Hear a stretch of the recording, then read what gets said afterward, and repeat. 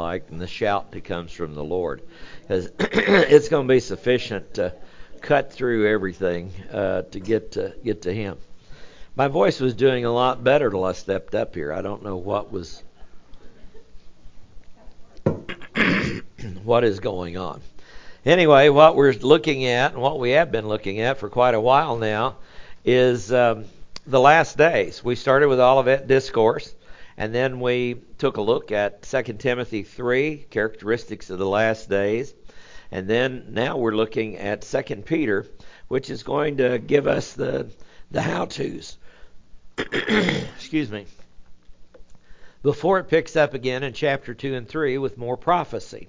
So these are very important passages because we have the layout of prophecy. And I don't know if you've noticed or not, but it's all coming together. It's amazing to just sit back and watch and have a calm and a peace, because if you don't know what the Lord's up to and what He's permitting to come about, then it's easy to get really upset with the world and everything else. But it's all coming together just like He said it was. I saw a deal the other day that said worldwide stagflation. Expect that. Well, Germany went through a period of inflation that you learn in economics class that literally it took a wheelbarrow full of cash to buy a loaf of bread. Now, that's real close to what the Antichrist is going to do when he puts in rationing, and then one of the horsemen of the apocalypse, and it says a quart of wheat for a denarius. Basically, a couple of loaves of bread for a day's wages. That's what's forecast for the tribulation. Now, I don't believe we're going to be here, and I'm happy to miss that and look at it from above. But still, it's all coming together. Everything is being laid out, and all it takes is the right leader, the wrong leader, the right leader, the Antichrist leader, to come on the scene and put it all together, and then we have the real war. But the right people are mad at each other. The right people don't trust each other. I mean, on down the line. And so the question is, how do we live now? What do we do about it? What do we do as Christians in the middle of one of the most exciting times in all of history? Really, when all of prophecy is converging, it's coming together, and we're getting to watch part of it. So how then do we live? Do we go into panic mode, or do we go into expansion mode? We're going to tell other people about the kingdom. Some people say, well, what can we do to get the rapture here faster? And the best answer I've heard to that is give people the gospel. Because whenever the right number of believers fill up the bride of Christ, the body of Christ, and that body and bride is complete, we're out of here. So it looks like it might be getting pretty close. We've sure got a lot of people to tell. They don't know anything about this man named Jesus. So how do we live and how do we function in a time such as these? No matter the culture that we are in, when we find ourselves, how do we function? And that's what we're looking at right here in the early part of 2 Peter. So before we begin, let's take a few moments for prayer to get ourselves ready. It, of course, starts with being a believer in the Lord Jesus Christ. And once that happens, we're to be disciples. Disciples mean students. That means learners. We are to learn in order to do. That's what we need to become. And to do that, we realize we're still sinners, saved by grace through faith, but there are times we've committed sins, because believers still sin, and we need to confess those sins, not to any other human being necessarily, but to the Lord Himself, because we are priests to God, and He's invited us to come into the throne room. So we take a few moments always for just silent prayer to prepare ourselves, to shove out the fact that OSU got beat again last night, and all the other things that go along with such trivia, and to decide we're going to focus on this piece of food that the Lord has provided. Let's pray.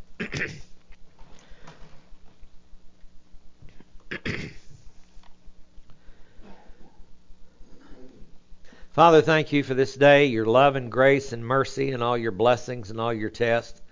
Father, we thank you for the time in which we live. And Father, we know it is difficult times. It's in the middle of a crooked and perverted generation, but you told us to get ready for it because it was going to happen. But what's so wonderful is you also told us, how then shall we live? And Father, as we look at these verses this morning, I pray that you'll nourish our souls with them so we can grow in the grace and knowledge of our Lord Jesus Christ. For we ask it in his name. Amen. Now, as you might remember, earlier in 2 Peter chapter 1, he said we've been given everything we need for life and godliness. So many times people spend their life looking for these things, and he says everything we need for life and godliness. Now, that's to live the true life. We look at life based on worldly standards. Fame, fortune, power, and pleasure. Do I have all of those things that I need? And you're never going to have enough of those. They're insatiable. But what you already have is what God has provided because you're already famous. You're a child of God. Your name is written down in heaven. You have a daddy who has the cattle on 1,000 hills. I know sometimes you'd like for him to share a few of those. But and then power. The Holy Spirit's inside of each and every believer. Now that's an incredible power we don't even think about. Some people think you can control him because he's on the inside of you. That's not the way it works. We submit to him and let him work things out. And then pleasure. Is the world in a pleasure-seeking mode? I can tell you, no matter who it is, where they are, everybody just wants this R&R, this rest and relaxation. And Peter said we got everything we need for life and godliness. And then he drew a target for us. And this target is pretty simple. He says, in your supplying all diligence. Now, that is for us to do. What did God give us? Everything we need for life and godliness. So what do we do with it? You need to add something. Each of us are called to add something, and it says diligence. And this word diligence goes with all the other 9 things that are put inside of this circle because he puts together a series of spheres.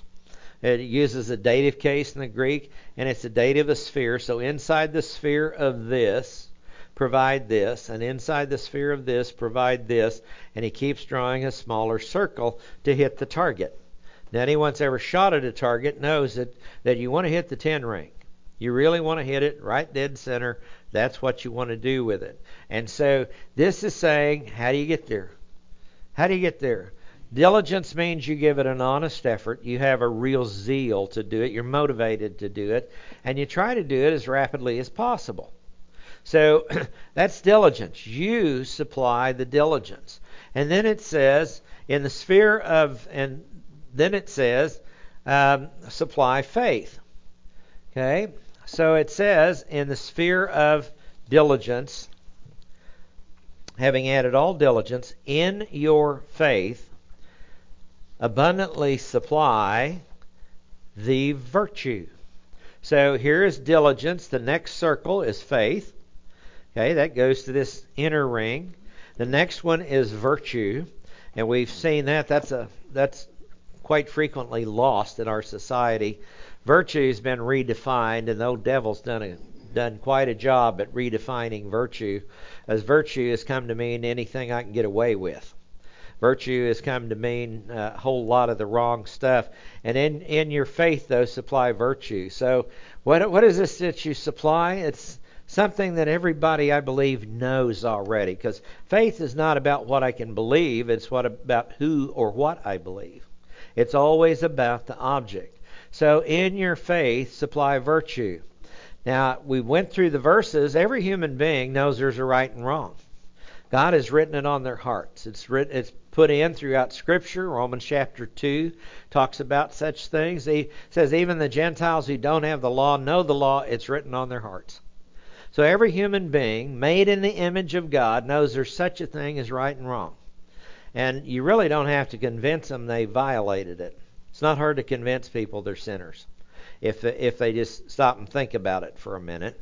because we have all sinned and fallen short of the glory of God. If you just go to the Bible, you get some shortcuts in life. But these are things that are obvious to everybody. Even Hindus who won't even use the word sin knows there's good karma and bad karma. So just because you take the word sin out of your vocabulary, then doesn't mean that you don't know you're a sinner. Because there's right and wrong, and bad karma is sin, because you're going to have to bear the burdens of the bad karma before you can get the good karma to overcome it. That's in Hinduism. So supply virtue, the things that you know to be right and wrong. And then it says in your virtue, supply knowledge. Now knowledge, it's the word gnosis that it's used here. It's just basic knowledge. But we know that there is a knowledge that's of the world and a knowledge that is of God. And so that means get God's knowledge. Study to show yourself approved unto God as workmen that don't need to be ashamed. Realize that all Scripture is God-breathed and is profitable for doctrine, for reproof, for correction, for instruction in righteousness, so the man of God can be mature and thoroughly furnished unto all good works. So it says, then get the knowledge. So take your diligence and say, I want to learn what God has to say to me. And I'm going to put my faith in this thing called the Bible. Now, if you do some research, you'll find out that the Bible in the original languages is as accurate as you can get it. It's amazing how accurate that this in the original languages the Scriptures are. They have been studied, they've been dissected, they've been tried to tear apart and everything. And when you find out there's over 40,000 manuscripts and they're in 95% agreement with one another, that's a real high level of confidence that you can put into it. And don't have to worry. The other 5%, only 1% of that has any theological significance to it. So supply knowledge. So you start digging in and find out, what does God want me to know? How does He want me to act? How does He want me to think? You just ask those questions, and then with diligence you pursue it. Diligence wraps all these things up. See? So apply this honest effort to all of these elements. And then in verse 6, it says, and in the knowledge. Now, you may have a English translation that you're looking at, and that's why this CT on this handout, a corrected or literal translation. This is right out of the Greek. Your is not in there in the Greek language. So it says in the knowledge, and in the knowledge, the self-control. Now self-control is the word egekratia. It's used only 4 times. And the word literally means having an inside strength. Now, we know that we have self-control usually in things we don't like. But sometimes there are things that we like that we just have to, but we don't need, and we need to exercise self-control. Now, where does that come from, and what is that about? Now, we're going to see these other ones as we move on through. Perseverance. If we get there this morning, we're going to enter into the need for perseverance. Notice how these circles are getting smaller. Because if you ever hit the middle circle, you got the other ones. You've at least hit it for that moment in time. And in the perseverance, then, the godliness. Godliness is to give good reverence to. Eusebia is the word group that's used there. It means to be. It doesn't mean you become your own God. What it means is you become an imitator of the God. Very big difference. Ephesians 5:1 says, be an imitator of God. And in your godliness, then you supply brotherly love. That means you learn to love one another and love one another as yourself. And in the brotherly love, you supply the love. And that's what we're after. That's literally what it says in the Greek. The love. And this is the main target. To love God with all your heart, soul, mind, and strength, and then to love your neighbors, yourself, the 2 greatest commandments. These are the goals that we should have in this life, the legitimate ones. That's what we want to do. What a great thing to put on a tombstone. It would be he loved the Lord, or she loved the Lord with all of her heart. That would be a message, to a legacy to pass on to other generations if they could honestly write that on your tombstone. And so that's the target. That's what we are looking at. That's what our life should be about. In the middle of a crooked and perverted generation, be a light in the world. And how do you do that? You love the one who is light. And then you spread this light to other people. See, work it backwards. How do you do that? By being godly. Oh, you know what? You're going to be godly and somebody's not going to like you. Because you're a godly person. That's perseverance, isn't it? And then perseverance, you work it backwards like that, and it's self-control. Well, you need self-control to continue to persevere. And you need to know how to do it, so that takes knowledge to do that. And then your virtue should be stronger. You know, a Christian should not be for sale for any amount of money. We're talking last night at the house about some football coaches that just decided to jump ship because they were offered twice as much money to do it. And you look at it from a worldly perspective and go, yeah, that's what should have happened. That's the way it would do. That's the way the world does things. But what happened to loyalty? I don't hate them. But football coaches that stand up and say, I love where I am, I'm not going anywhere, this is my dream job, da-da-da-da-da, and then the day after the season's over announce they're going somewhere else, which is twice the money, etc., etc., etc. That's, to me, is a sellout. Don't make the statement if you're not going to live up to it. So, virtue, and then faith. Our faith grows. Why do the exhortations keep abounding in faith, keep growing in faith? That's because we have more and more trust in the object of our faith that we know more and more about. And then diligence. You got to admit, sometimes when we get a little bit older, and I know all y'all are still young in here, but we start running out of steam. We start getting a little bit tired, if you will. And some of you haven't heard this joke, but it's kind of like the lady went to her husband one Sunday morning, and how many of you have heard it? I know 2 or 3 of you have heard this. Anyway, went to her husband and said, come on, you need to get up. It's time to go to bed, or time to go to church. And he says, nah, I don't want to go to church. And she says, honey, you need to get up. It's time to get ready and go to church. I don't want to go to church. Well, why don't you want to go to church? Because I don't like them and they don't like me. I don't want to go to church. And she said, come on, honey, you need to get up and get ready to go to church. And he says, give me one good reason to get up and go to church. And she said, you're the pastor. So, that old joke still has some value, but sometimes everybody gets tired. And that's where the devil wants us. Fatigue makes cowards of us all, is what it said. Now, in verse 6, where we left off, in the knowledge, the self-control, egkratia.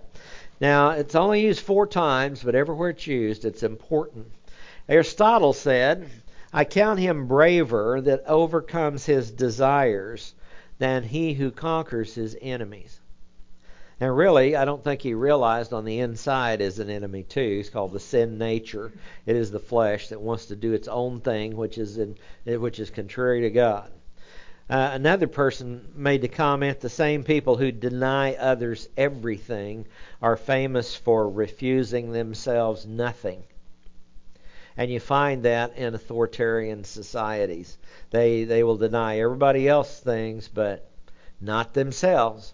They have this golden spoon in their mouth or whatever.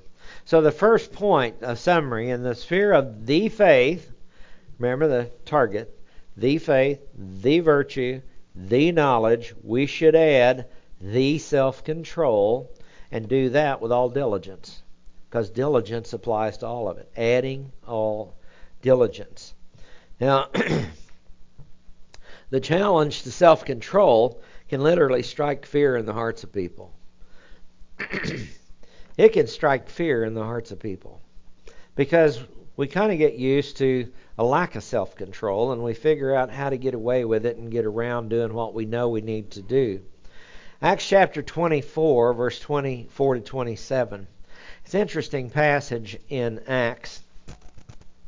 And it says, some days later, Felix arrived with Drusilla, his wife, who was a Jewess. And they sent for Paul and heard him speak about faith in Christ Jesus. And as he was discussing righteousness. Now, Paul is the one that taught us clearly, you received your righteousness by grace through faith at the moment of faith in Christ. That's where you receive it. So he is explaining to this political leader.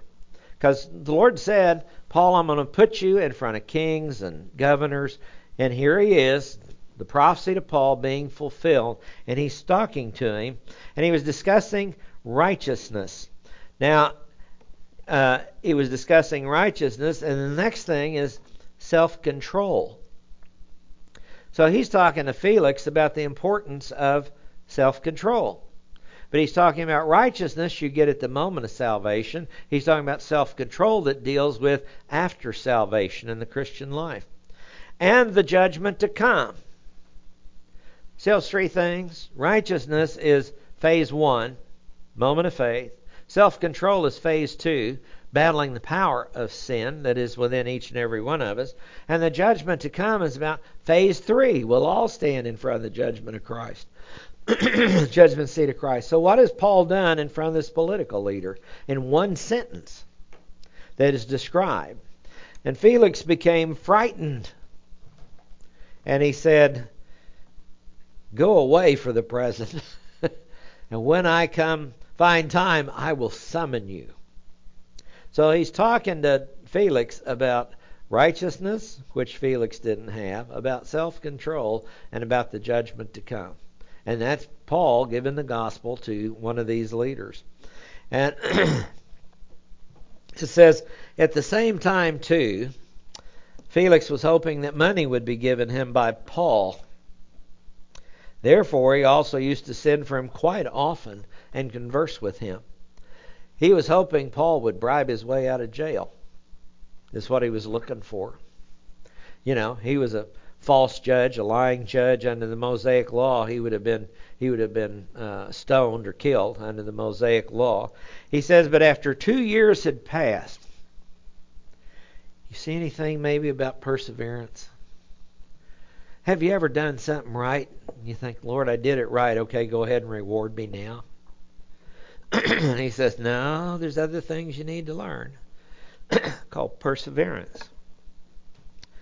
After 2 years had passed, Felix was succeeded by Porcius Festus. And wishing to do the Jews a favor, Felix left Paul imprisoned.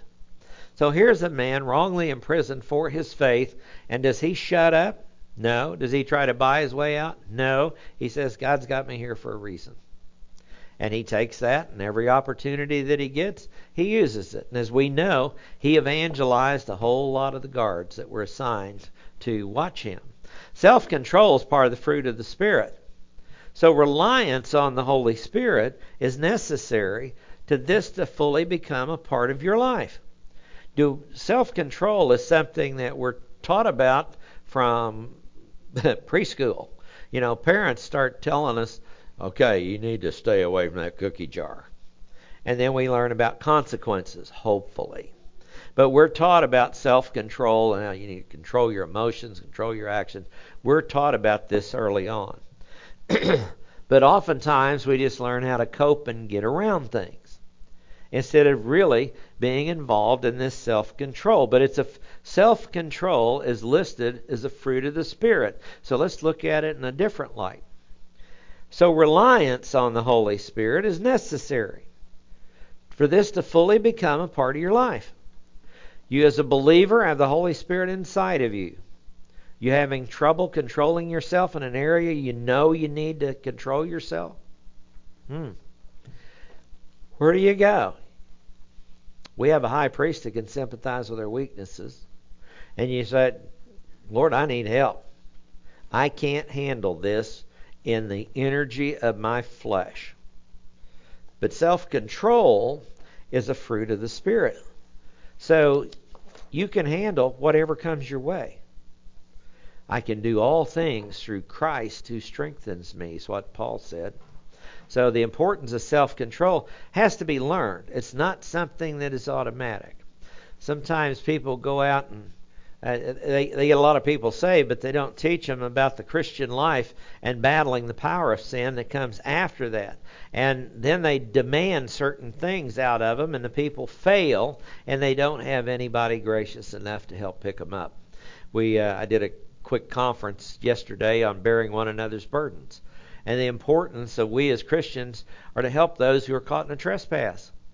That's what we do, all of us. And so we're to be counselors. So it's a good idea to have some kind of concept of how to go about counseling other people. Now, self-control is a qualification of an overseer. So if you get ready to hire a pastor, overseer, elder, and I know the church has made distinctions between pastor, overseer, and elder, and there is some distinctions, but they basically have the same function. You can find it in Acts 20:28. You can find it in multiple passages where it talks about an overseer, which was primarily a Gentile term. Okay? The Gentiles knew people as overseers. Episkopos is what it looks at. Skopos is a word that means to look at the details on something. Epi means over, because you have a position of authority over someone. Kind of like a boss at work. A boss at work, and he comes to inspect your work. Okay, that's an episkopos. Like it or not, they have the position. But what is their job? Their job is to pastor, to shepherd, to lead, to guide, to teach. That's what shepherds do. What is an elder? An elder is an old person. Now, some people may be old and have no wisdom whatsoever. Okay, I'm sure we've all run into people like that. But when it comes to spiritual things, it means somebody that is more spiritually mature. They've been at it a while. The 1 Timothy 3 says, not a novice, not brand new at the thing. Somebody that's got some experience and somebody that's got good experience. So this fruit of the Spirit should take us to self-control, and it can if we will rely on the Father, Son, and Holy Spirit. It will come to fruition. Self-control is a qualification for an overseer. So an overseer, it's another way to say the Holy Spirit, the overseer must be led by the Holy Spirit to have this self-control. Because Titus 1, verse 7 to 9, talks about that very same thing. One of the 4 places that the word ekkratia is used for self-control. So the self-control must relate to the internal power that is within us through the indwelling of the Holy Spirit. So what can we do? All things through Christ who strengthens us. It's not our own power that'll do it. So this internal power through the indwelling of the Holy Spirit. Now, through the Holy Spirit is the power that raised Jesus, the Son, from the dead. So if we're looking for internal power to overcome various problems in this life, what does the Holy Spirit have to offer?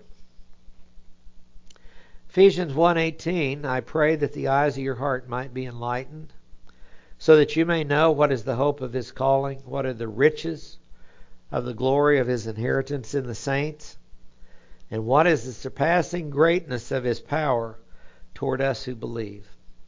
These are in accordance with the working of the strength of his might, which he brought about in Christ when he raised him from the dead and seated him at the right hand in the heavenly places.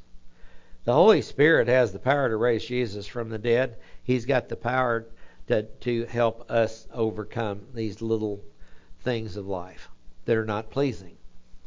Now, the power lets us fight in the battle of the angelic conflict. Some people think they're going to go out, they get involved in the occult. There's things where some of the occult teachings is that if you get in and you get in heavy enough, then what you can get are spirit guides. If you go into all kinds of yoga and TM and stuff like that, then you can get a spirit guide. And you can gain enough power, according to the occult, to control a spirit guide. Now, a spirit guide is a demon, purely and simply put. And some people get so involved in that they actually think that they can control these spirit guides to carry out their will. Now, that indicates a person that knows very little about what the Scriptures have to say. When you study angels, you find out they're faster than we are. They are more powerful than we are. They are smarter than we are. They've been around a lot longer than we are, so they have a different kind of wisdom. Earthly, the wisdom that is from the earth is earthly, natural, and demonic. James chapter 3. So anytime somebody's foolish enough to want to get in deep enough into the occult to try and get their own spirit guide to control, and what do they want? Why do they want a spirit guide? Fame, fortune, power, and pleasure. Why else would they want one? They want a spirit guide for one of those things to give them an edge on other people. You get in that deep, it's called demon possession. That's where people, that's how, part of how it starts. They start looking for it, and then you find out, and guess what? You can't control it. We know a lady one time got into yoga. And, it was clear your mind of all these things. Then they gave her a mantra. She's supposed to say this word or phrase over and over and over again. Clear your mind, say this thing over and over and over again. And it's interesting. Here's this mantra that everybody's supposed to be given. It's unique to you, and there's only 26 of them, and they're the name of Hindu gods. But anyway, and you get deeper and deeper in that, and she got deeper and deeper in that, and she finally got her mind pretty clear, and she heard a little voice that said, hello. And she was smart enough, scared enough, knew enough about the Bible. That was the last event she had in the yoga class, because she got in there not just for relaxation and that. I know some people do it for muscle control and things like that. That's not what we're talking about. But the meditation on certain things, saying words you don't know over and over again, you basically call on a demon, trying to call on them for assistance. And that's a mistake, because we are not powerful enough to deal with an angel full bore, head on. We can't do it. Our bodies are not designed that way or built that way. But Ephesians 6:12, finally be strong in the Lord and in the strength, in this power, this kratia of His might. Put on the full armor of God, that you'll be able to stand firm against the schemes of the devil.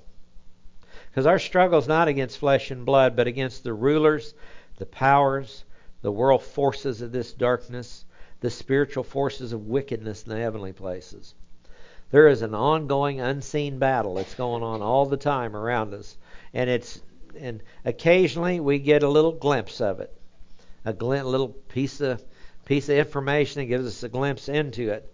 But it's going on. And so how do you deal with what's going on around you that you can't see? We're looking at it.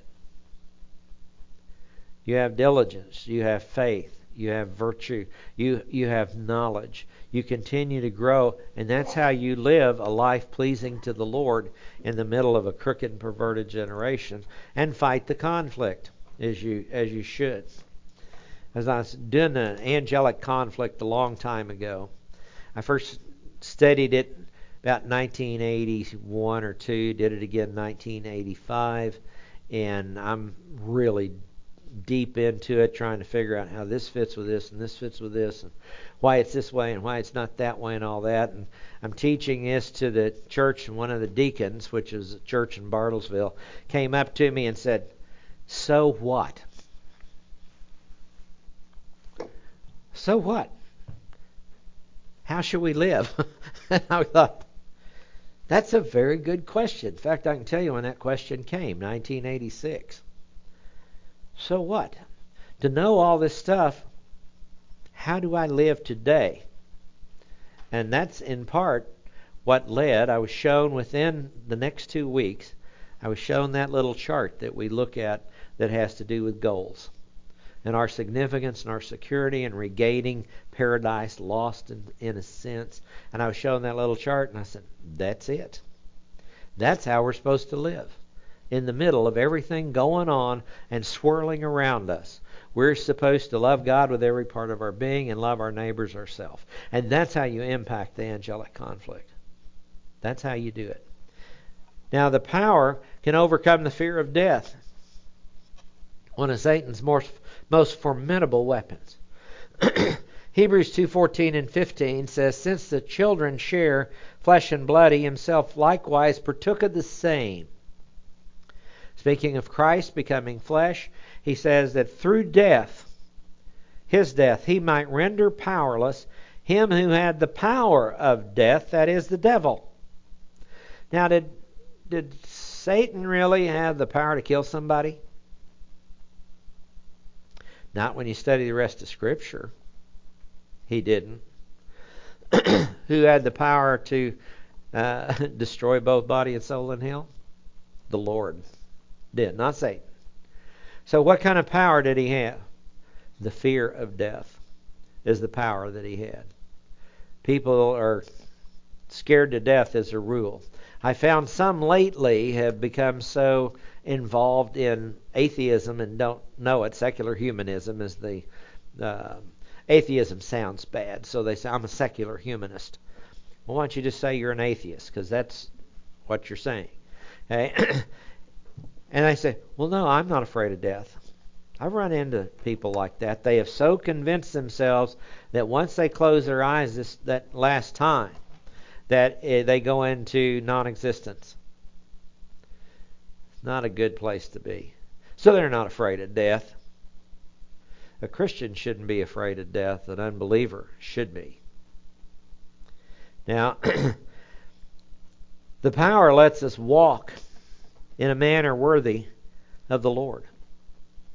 This power on the inside to have this self-control lets us walk in a manner worthy of the Lord. From Colossians 1, verses 9 to 12, he says, for this reason also, since the day we heard of it, we've not ceased to pray for you, and to ask that you be filled with the knowledge of His will, in all spiritual wisdom and understanding, so that you may walk in a manner worthy of the Lord, to please Him in all respects, bearing fruit in every good work, and increasing in the knowledge of God, strengthened with all power, according to His glorious strength, might, power. That's the word. Why? For the attaining of all steadfastness. That's being even-keeled. Patience. Seems like that's our toughest test, isn't it? Patience toward people, patience toward things. Joyously giving thanks to the Father, because James had already written, rejoice in your testing, who has qualified us to share in the inheritance of the saints in light. So here we have this, what we're called to do. This self-control lets us walk in a manner that is worthy of the Lord. Did He have self-control in all things? It's a good question to ask. The answer is yes. If we want a model and want an example, that's who we look to. What about John 17? Immediately comes to mind. He's praying the night before the cross. And he says, Father, if it be possible, let this cup pass from me, the real communion cup. What he was getting ready to face.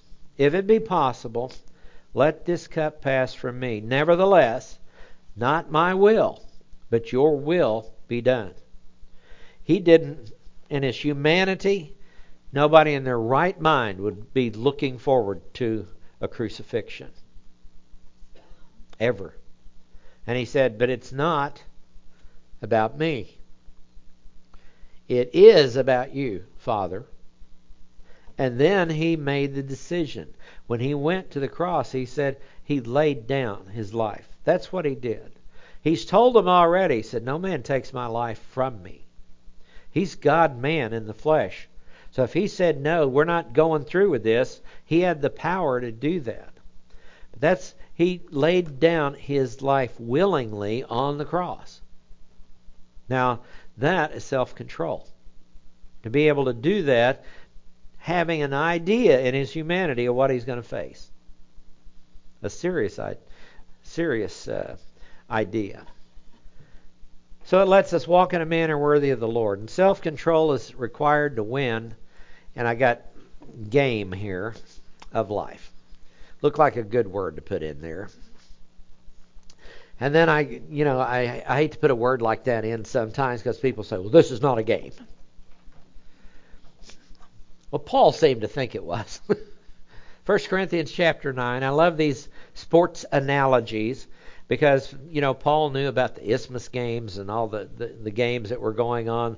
The Greeks loved games, so they loved their gladiators and everything else. And 1 Corinthians 9:24 says, do you not know that those who run in a race all run, but only one receives the prize? Run in such a way that you can win. If you're in the middle of this battle, this arena, as we're viewed in Hebrews chapter 12, we're in the middle of the arena of life, and it is a battle going on. It is much like a football game. Okay? And out there on that field is where things happen. And then there's a whole lot of crazy spectators up in the stands. Only this time, there is a great cloud of witnesses surrounding us. It includes Abraham, Isaac, Jacob, David, and several other people. And it says, we have them watching us. And here we are. And he says, all right, I want you to run in a way to win. You're part of this game of life, so to speak. Run in a way to win. It doesn't mean that you beat every other believer across the finish line. It's an interesting race, isn't it? It's a marathon in one way. It's a sprint in another way. Because diligence means to have a speed with you. Only you want everybody to cross with you as a Christian. That's what it means to love one another. When it talks about eternal rewards, we're not in a battle with one another to see who can get the most crowns or who can get the biggest pile of gold, silver, or precious stones. We are in no battles with other believers. Okay, we're in a battle with Satan. And that's what it is about. He says they all run, but only one receives the prize. Now this is believer, unbeliever. Run in such a way that you can win. He says, and everyone who competes in the games exercises self-control in all things. That's the fourth use of that word. Self-control. Very seldom do you see an athlete in these games that is so out of shape they shouldn't be there. It's hard to get there. It's kind of a fluke if they do. They had a weightlifter one time, and that's kind of a different thing. They had a weightlifter one time that smoked and drank and ate, did all things you weren't supposed to do, and he's the strongest man on the planet at that point in history. But that's not normal. Most of them train, and they train hard, and they work out, and they control their diet. They control their exercise. They do that, and that is self-control. They practice and practice and practice. He says, self-control in all things. They do it to receive a perishable wreath. Nobody's going to take a Super Bowl trophy with them to heaven. It's not going to go there. Or an NBA championship or a wrestler's belt. Nobody is going to take any of that stuff with them. But he says, look at all this self-control that's done to receive a perishable wreath. But how about us? We, an imperishable one. Because the beauty of that won't fade. I was at a Olympic gold medal winner's house one time, long time ago. And there was the gold medal laying out on the coffee table.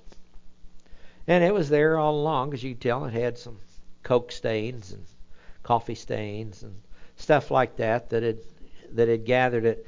It had lost its luster. He still had it, but it lost its luster. These things that we have never lose their luster. So he says, we an imperishable, therefore I run in such a way as not without aim. Can you imagine a marathon runner deciding they're going to take a side trip that's going to add distance to the marathon, 26.2 miles, and there's, okay, I think I'll go sightseeing down this block while I'm running on this race. It's not going to work well. Some of them have taken shortcuts now to get out in front of the race, and that's not the way we do it. But you got to know where you're going.